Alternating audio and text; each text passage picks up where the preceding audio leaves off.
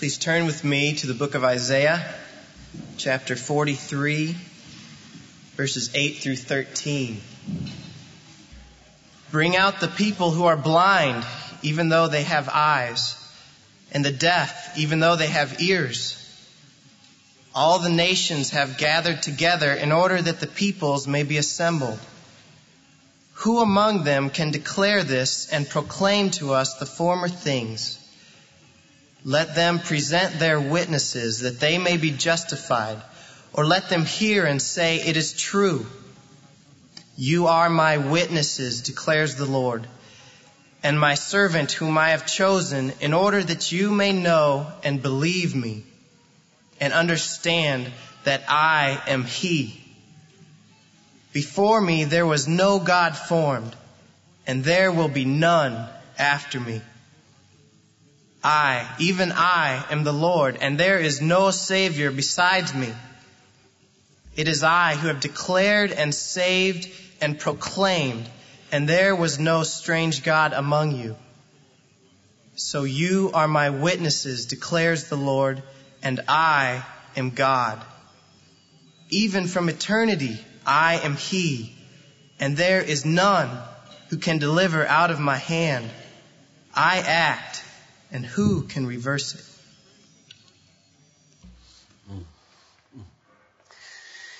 Lord, when we are swept up into your worshipful presence by And Can It Be, and when we hear a breathtaking word from Isaiah like this, we either despair that we could ever love you as we ought, preach as we ought, or we are made bold by the word Savior. There is no other Savior besides me. And I want to hang right there my preaching. I need a Savior. I love your sovereignty. I love the sentences that say, I act, and none can reverse it. But if that's all I had, I would be undone. I need a Savior. And so does everyone in this room need a Savior, a sovereign Savior. Else we would be lost. So God, come, please help me to say these things as they ought to be said, and to set us on a trajectory of education for exaltation that will bring us into the decades to come humble and strong and full of love and power for the glory of our Lord Jesus, in whose name we pray. Amen. I begin an 11-week series of messages under that banner, Education for Exaltation, this morning. And I want to explain why. If you're saying, are you ever going to get back to Romans? The answer is yes, God willing. I will get back to Romans. I want to get back to Romans. I love Romans 5:12-21, where I will pick it up as soon as we can. But every 10 years or so, it seems, in the life of our church, the elders are confronted with some really pressing things. And we need to go back and rethink and examine our fundamental commitments and our philosophy of ministry and the stewardship of growth and the possibility of building a building and how to pay for it and so on. So for about 3 years now, the elders have been wrestling with these kinds of things. And they are ready and eager to lay before you now in the next 11 weeks a vision called Education for Exaltation. And my task is to unpack it in its relationship to the fundamental values and commitments of our church. Let me try to give you some taste of the growth we're talking about so that you'll know what's been weighing upon us. This building right here was built in 1991. We came into it in July of 91, and since then the worshiping congregation has about doubled, and we push now 2,000 on a Sunday, and sometimes it goes a little bit over, sometimes drops below, depending on whether you students are on vacation or not. One interesting thing, I don't think crowds mean very much as far as real spiritual life goes, because you can attract a crowd with all kinds of things. But when I try to examine what God's been doing, I looked at the mission budget, for example, which says something about the nations and the gospel and our commitment to it. And I noticed that the missions budget was $301,000 in 1992, and I think we just passed a budget of $850,000 for just the mission. That's money that goes away from us. We don't use that to make the ministries happen among ourselves. That's about 180%. So we grew 100%, and that part grew 180%, which says to me that I hope this is what it means anyway. I may be so eager to find good news that I read it in. I don't know. But I hope what it means is that God is not just growing a crowd. He's growing people faster than He's growing the crowd, because our giving to missions, just one little indicator, is running ahead of the percentage of growth. That's one little tiny thing that might suggest God is doing more. I think He is. Children. 1966, we had about 440 children under 12 on the rolls, and today it is 780. That's about a 77% growth in the last 4 years. Teenagers, about 130 on the rolls in 1996, pushing 200 now on the rolls, 54% increase of teenagers, and so on. So we've tasted some of the crowding in this room at 2 services. We're trying to figure out what to do next there. And we've been praying now for 3 years. We've been studying, we've been planning, and we want to lay this vision before you called Education for Exaltation. Now let's do a little word study here first, because we're going to get this wrong for the next 11 weeks for sure. I know we are, because these are unusual words. The word exaltation is E-X-U-L-T-A-T-I-O-N, not E-X-A-L-T, whatever the rest of it is. Exaltation, not exaltation. Here's the difference. If you say exaltation, because you like the word exalt with an A, no problem. I won't correct you, at least not in public. And that's great, because when you exalt God, you're doing what it's all about. The reason we have chosen the word exaltation is because it does that and something a little more.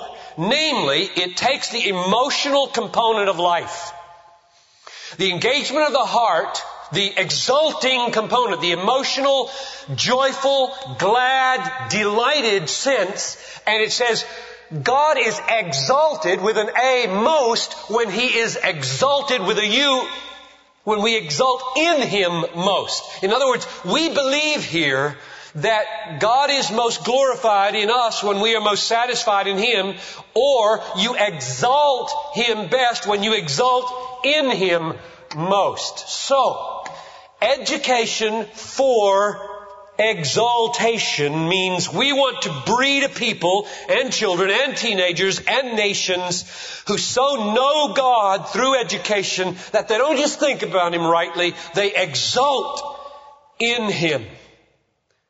Now, unpack just a minute the word for, F-O-R, in the middle of that.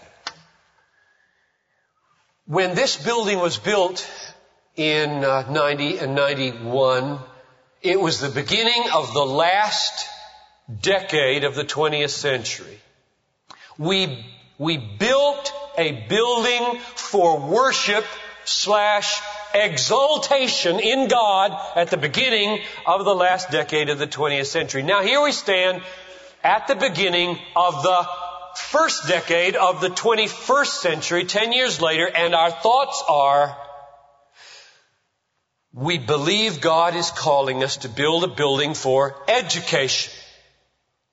Let me just mention that one of the things that puts this growth issue so high on the agenda after we've been wrestling with it for so long is that building over there, not this one, not the next one, but what we affectionately call the old sanctuary. It's got the gym in it. It's got the library in it. It's got the Desiring God Ministries in it. That building is in such a terrible state of disrepair that we would either have to spend lots of money just to make it be what it is for us, which isn't all that well designed for what we use it for, or we need to take it down and build something else. And so when we talk about a building, that's what we're talking about, and you'll be hearing a lot more about it. Take the building down that's attached to that second one and put up a 4 or 5 story structure that will be devoted to education. So we begin the last decade of the last century for exaltation. That's what this room was for. It's why it's got a high ceiling and so on. And we will build that thing streamlined, functional, raw, simple rooms where we can do for children and youth and adults what we're calling education. Then we thought, now how do these two relate? We could think chronologically. We did exaltation and worship first. Good. First things first. And now we need to do some education. But that didn't seem right to us. Because really, when you think theologically and experientially about it, you educate the mind about God to an end. What end? Not just to do more education. You don't make students to make teachers, to make students, to make teachers, to make students, to make teachers. What's the point? The point is, those students grow up to become what? Our prayer, our hope is that they grow up to become exalters in God. So we put the education at the front end of the little 3-word catchphrase. Education to the end of exaltation. And that gets it theologically right. Theology, if you like these big words, theology exists for doxology. Right thinking exists for right feeling about God and right obedience of God. So that's the phrase that you're going to be hearing over and over. You're all going to receive notebooks here in a couple of weeks called Education for Exaltation, and every week we'll put a new thing in it, and there'll be lots of meetings along the way and a lot of information disseminated. My job is to take this theme, this vision, that's so much bigger than a building, and relate it to what makes this church tick. What is the value? What are the treasures? What are the beliefs, the rock solid commitments that we have as a church, and how do they relate to this bigger thing called education for exaltation? That's my job now. So, what would you do? How would you begin this? They gave me this assignment. They said, we really need for you to draw the big picture of how this project relates to who we are and what we believe and stand for and our mission as a people. So I'm happy to do this. And the more time I spent on it, the happier I became. Now I want to begin today with where I would begin if I were to talk about anything, and that is with God. So you see the title there, Education for Exaltation in God. And next week it'll be in Christ. And after that it'll be in the cross or the gospel, and we'll build from there. But we have to start with God. That building, this vision, this people, this pastor, this orchestra, that choir, all our ministries are all about God. I want us to be a God-besotted people. A God-exalting people. A God ravished, God cherishing, God loving, God obeying, God trusting, God inebriated. People, be filled with the Spirit, not with wine. Don't be drunk with wine, but be filled with the Spirit. Or as it says in Ephesians 3:17, be filled with all the fullness of God. That's what we want to be. It's all about God. And then I thought, I stepped back and I said, all right, when you got one Sunday to begin this thing and address education for exaltation in God, what are you going to say about Him first? And my answer is, I'm going to say, God is sovereign. And I stepped back. I'll show you this, where I'm getting it from the text in just a minute. But I stepped back and tried to ask myself afresh. I do this every now and then. Piper, why are you so taken with the sovereignty of God? Why do you love the sovereignty of God? Why do you come back to it again and again? Why do you lace it through almost everything you say? Why is it the cornerstone of your ministry? Why do you try to beget young people and college students and singles and married and doers and lovers and thinkers and feelers, all of whom are ravished by the sovereignty of God? What is it? And as I thought it through again, the answer I came up with goes something like this, as simply as I can say it.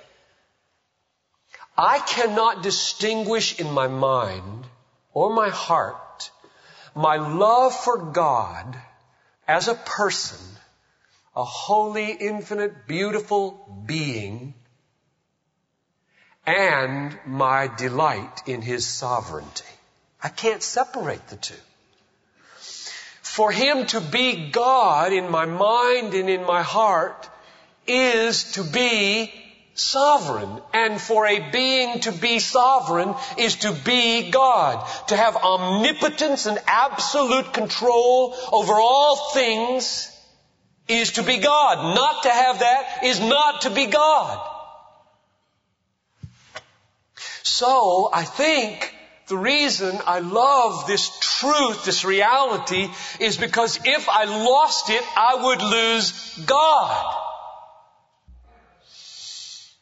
Now, is that so? Let's go to the text. If you were going to choose a text for preaching on the sovereignty of God that you had seen all over the Bible in 40 years or so of study, where would you go? You got one Sunday, where would you turn? And I couldn't help but turn to Isaiah. And I turned to Isaiah 43 and 44 and 45 and 46. This prophet is breathtaking. What he says about God, or better, what God says through the prophet Isaiah, is simply breathtaking about His vigilance and His claim and His jealousy to be God. The God of Isaiah is jealous to be God, to be the only God, to be known as God and loved as God and cherished as God and believed as God and trusted as God and obeyed as God. This God says, I, a lot. If you're reconciled to God this morning through the blood of Jesus Christ, who we will talk a lot about next week. If you're wishing I would talk more about Jesus this morning, please come back next week. If you are reconciled to God through the blood of Jesus this morning, the sheer fact, the raw reality that God is God can be a most glorious, precious, beautiful thing to you. Just contemplating the godness of God becomes sweet to those who are not afraid of Him anymore, and for those who have been reconciled to Him by the blood of Christ. Just contemplating what He is, that He is, who He is, what He's like, becomes like a meal when you're very hungry, or like water when you're very, very thirsty. Isaiah is a great fountain and a great banquet table in that regard. Verse 12, at the end, I am God. Even from eternity I am He. There is none who can deliver out of my hand. I act, and who can reverse it? Now here's what I see in those two verses. I see God elevating, lifting up His deity, His godness. He says, I am God. Why does He say that? Why does God just say that? I'm God. It's because, though it sounds so simple, I am God, 3 little words, it is a fact that the world is dying without. I, the Father of Jesus Christ, I, the one who elects Abraham, I, the one who created the world, I who split the Red Sea, I who took the people for my own, I who gave the law, I who sent prophets, I who sent David and will bring his son into the world, I who rule the world, I am God, nobody else is God. And then, as if to define the essence of godness, he says at the end of verse 13, I act, and nobody reverses it. That's sovereignty. So, in the first phrase, I am God, he lifts up deity. In the last phrase, I act and none can hinder or reverse it, he lifts up sovereignty. And as I look at the two there, I say, isn't what he is doing is saying deity means sovereignty. That's what it means to be God. And sovereignty means deity. If you're sovereign, you're God. If you're God, you're sovereign. There is no sovereign who's not God. There is no God who's not sovereign. That's why it is so foundational. It is so central. It is so root-like and at the bottom of our thinking at Bethlehem about God. There is no God if there is no sovereignty. Now, Isaiah is big on this. So look at 2 other texts. I want to just help you feel this prophet's heart as he lets God speak through his mouth. Look at chapter 45, verses 5 to 7. We'll just pick out 2 stunning statements of the sovereignty of God in relationship to the being of God. Isaiah 45, 5 to 7. I am the Lord. So there it is again. God loves to say that in the book of Isaiah. I am Yahweh. I am the Lord. All caps. When you see in all caps L-O-R-D in your Bible, it's different from the L-O-R-D capitalized in small letters. There's the Hebrew word Yahweh or Jehovah, which comes through English translations as all caps Lord. And there's Adonai and other words that mean Lord in the sense of functioning as Lord, which come through with little L-O-R-D. So whenever you see the all caps, it's his personal name, Yahweh, which is built on the Hebrew word I am. So sometimes you'll read in the prophet Isaiah, you know that I am, period. And sometimes he'll say, I am He. And sometimes he'll say, I am Yahweh. And they all mean the same thing. I, the one who absolutely is, no beginning, no ending, no becoming, am God. You got to reckon with me or you perish. There is no alternative universe you can choose from. I am over this universe. I did not come into being. I did not choose to be. I am God. It just takes the breath away to think about the absoluteness of the existence of God. And that's what's captured in the word all cap L-O-R-D. He is Yahweh, the one who simply is. I am the Lord and there is no other. besides me there is no God. I will gird you though you have not known me. Now who's he talking about there? He's talking about Cyrus, who's going to live in a couple hundred years. And he's saying, I'm going to bring Cyrus against my people and make him the servant of my judgment. And then when I'm done with him, in his pride, I'm going to dispose of him. That men may know from the rising to the setting of the sun that there is no one besides me.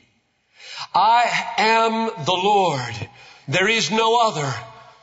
The one forming light and creating darkness, causing well-being and creating calamity. I am the Lord who does all these things.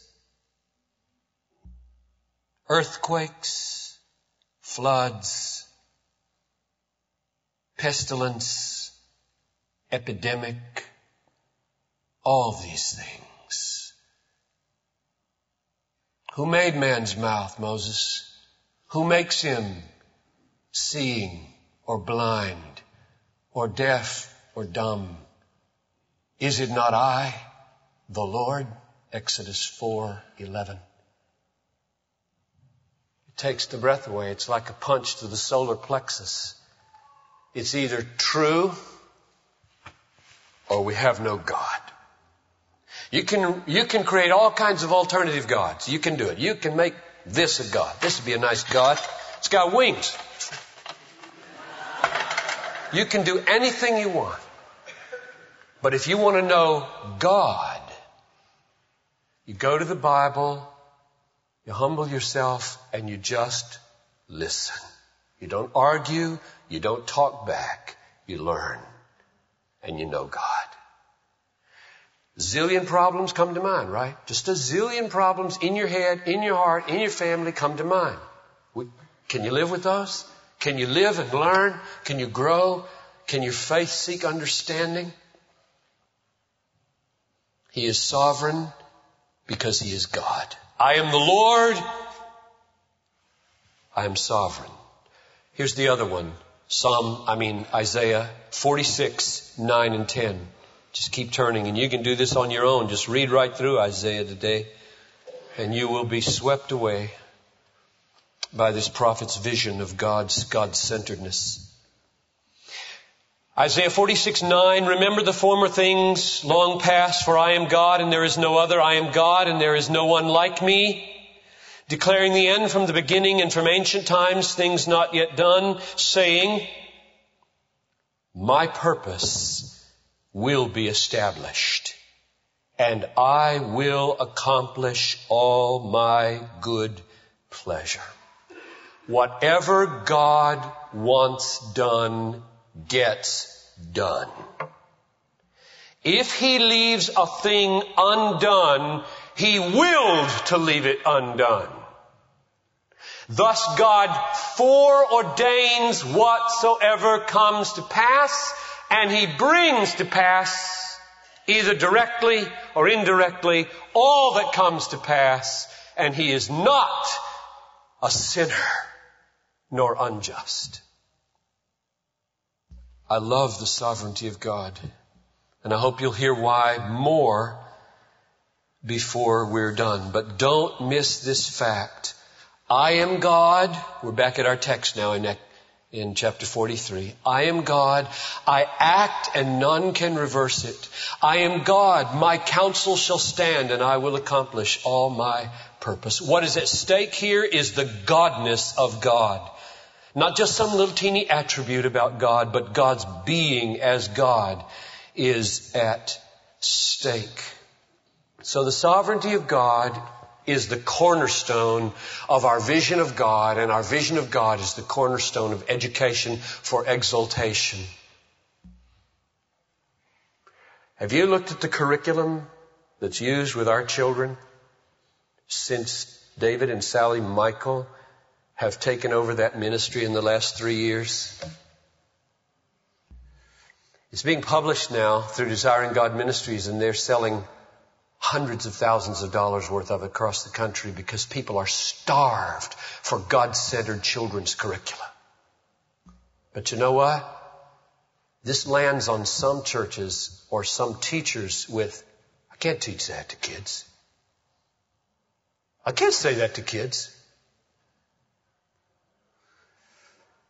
And we're finding that teachers are being transformed mainly as they take Sally Michaels' God-centered vision of how you cannot cheap shot children, but tell it like it is in ways that children can get it. And children are more open to these glorious things than many adults are. And they wrestle with them with less rebellion and bow before the sovereignty of God with more quickness of spirit and handle mystery with greater ease than many adults. And therefore, when we think education for exaltation, we're not pulling any punches when it comes to teaching our children about the sovereignty of God.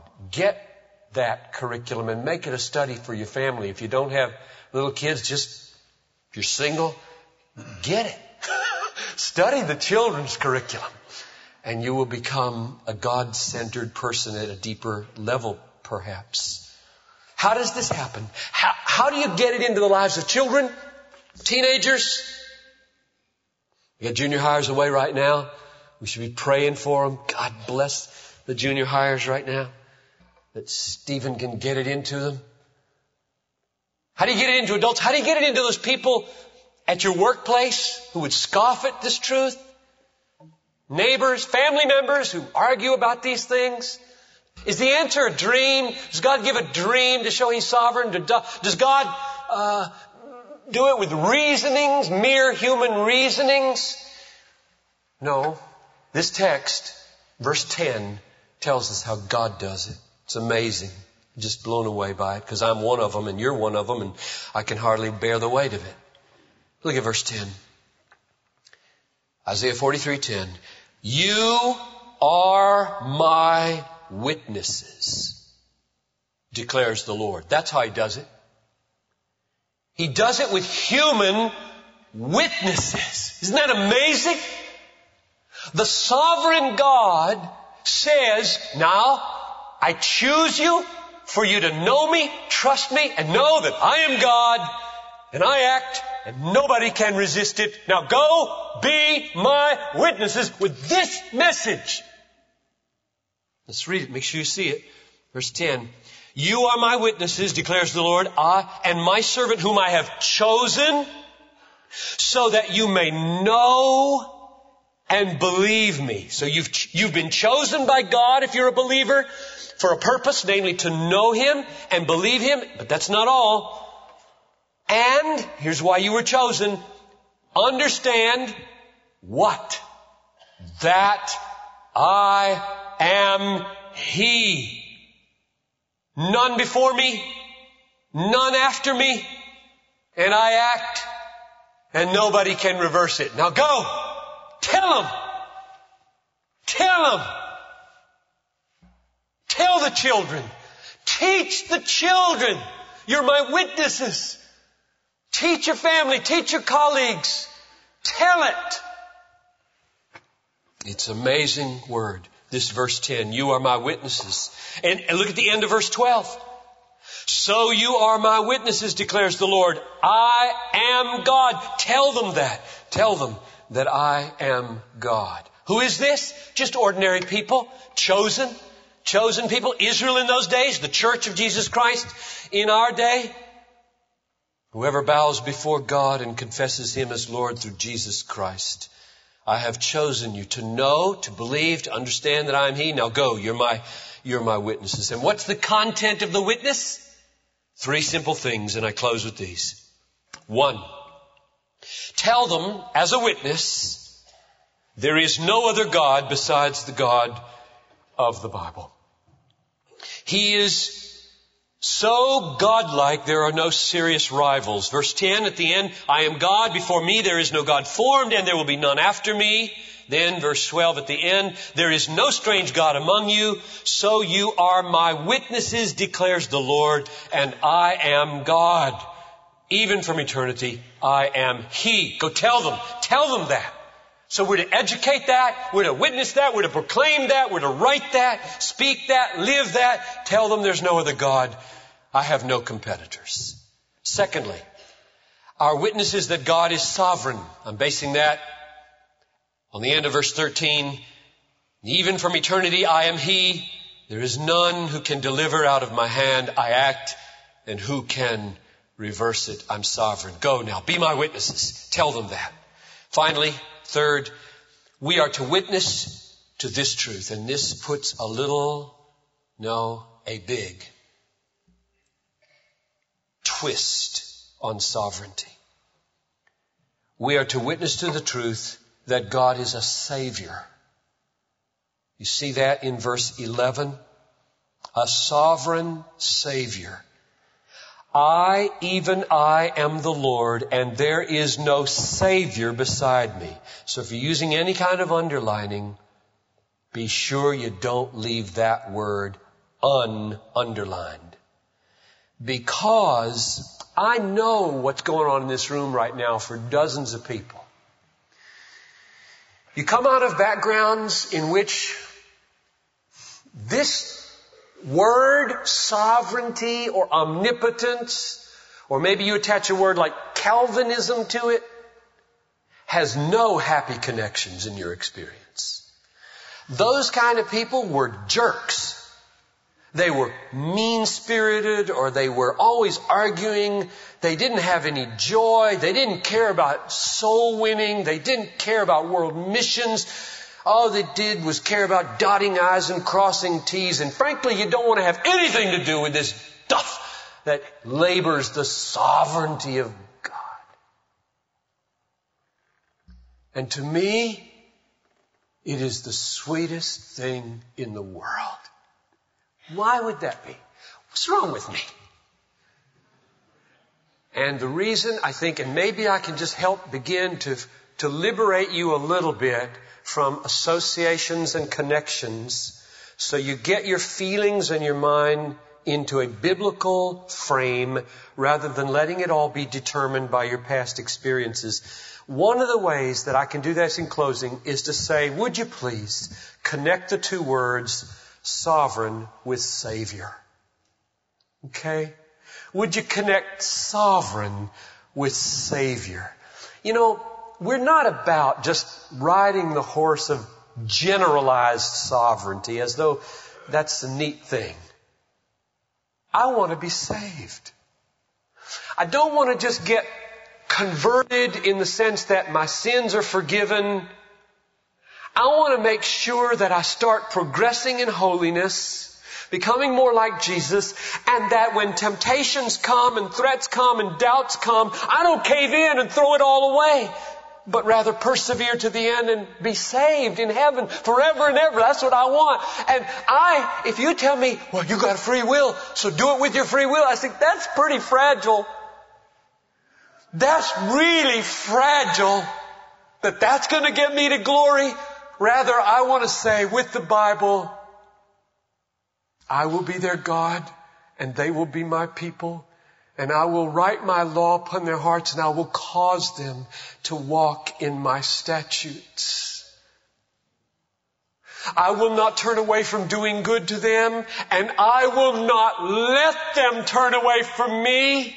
But I will put the fear of God in their hearts so that they will not turn away from me. That's the salvation I've got to have. Because left to my fickle self, I'm going to wake up an unbeliever someday and say, oh, cool, I've got a free will. I can now be an unbeliever. If God doesn't lay hold on this rebel heart, prone to wander, Lord, I feel it, I'm going to make shipwreck of my faith. Therefore, for me, the sweetness of sovereignty is the sweetness of making it to heaven. It's the sweetness of overcoming temptation. It's the sweetness of escaping crying, clawing doubts that rise sometime. My only hope is to say, God, save me. Exert a powerful, aggressive influence on my will so that I don't use it to leave you. It's precious. It's precious beyond words, but we've got to find the words. I try to preach it. I try to write it. The reason I say we've got to find the words is because the Bible says, you're my witnesses. We don't have any choice. You got to say this. We got to say this. Yes, it's offensive to some, but if we could say it right. If we could, let's close like this. Let's do this. Let's leave this as the flavor of sovereignty this morning. You know, I don't want you to leave this room today, go to work tomorrow, or go find some friend tonight, pull out your sovereignty sword and whack them over the head and say, shape up. Get your doctrine right. That's not what I want you to do. Here's what I want you to do. I want you to go home, get out the sword of the Spirit, which is the Word of God, and let the whole counsel of God reveal a God to you who is a sovereign Savior to you, you sinner, you unworthy person, and so bask in the freedom of grace and the sovereignty of grace and the security of sovereign grace that you are so satisfied you don't need anything but God and are freed to become a lowly servant to everybody you meet and not use them but serve them, and then they might listen. What I would like to see happen is that we be so satisfied with the God that we see in the Bible that we don't need to hammer anybody with Him. We can serve people from Him. And when they wonder why we can be so patient and so kind and so loving and return so much good for evil and labor morning, noon, and night to be good to them and not evil to them, they might say, what is the structure of your thought? What's in your heart? And then you might say, I love God who sovereignly saved me, sovereignly keeps me, sovereignly turns every tragedy in my life for good. And I would love to see you love my God. Lord, if we could educate our children to be like that, then we would grow generations of mighty oaks of righteousness that the world would benefit from. And we want to bless the world, Lord. We know it's sinful. We know it's hell-bound, and we're not eager to get on our little podium and point our fingers at it and say, naughty world. We want to lay our lives down to save and to heal and to help. And we believe that you have chosen us, the text says, that we might know and believe and understand that you are God. You act, and none can reverse it. And when that grips our soul, then we can be humble, servant, joyful people. Lord, do this, I pray, as we leave. Make us into that kind of people. Lord, receive our praise, receive our blessing, and now receive our humble trust and obedience all week long. And all the people said, Amen. You're dismissed. Thank you.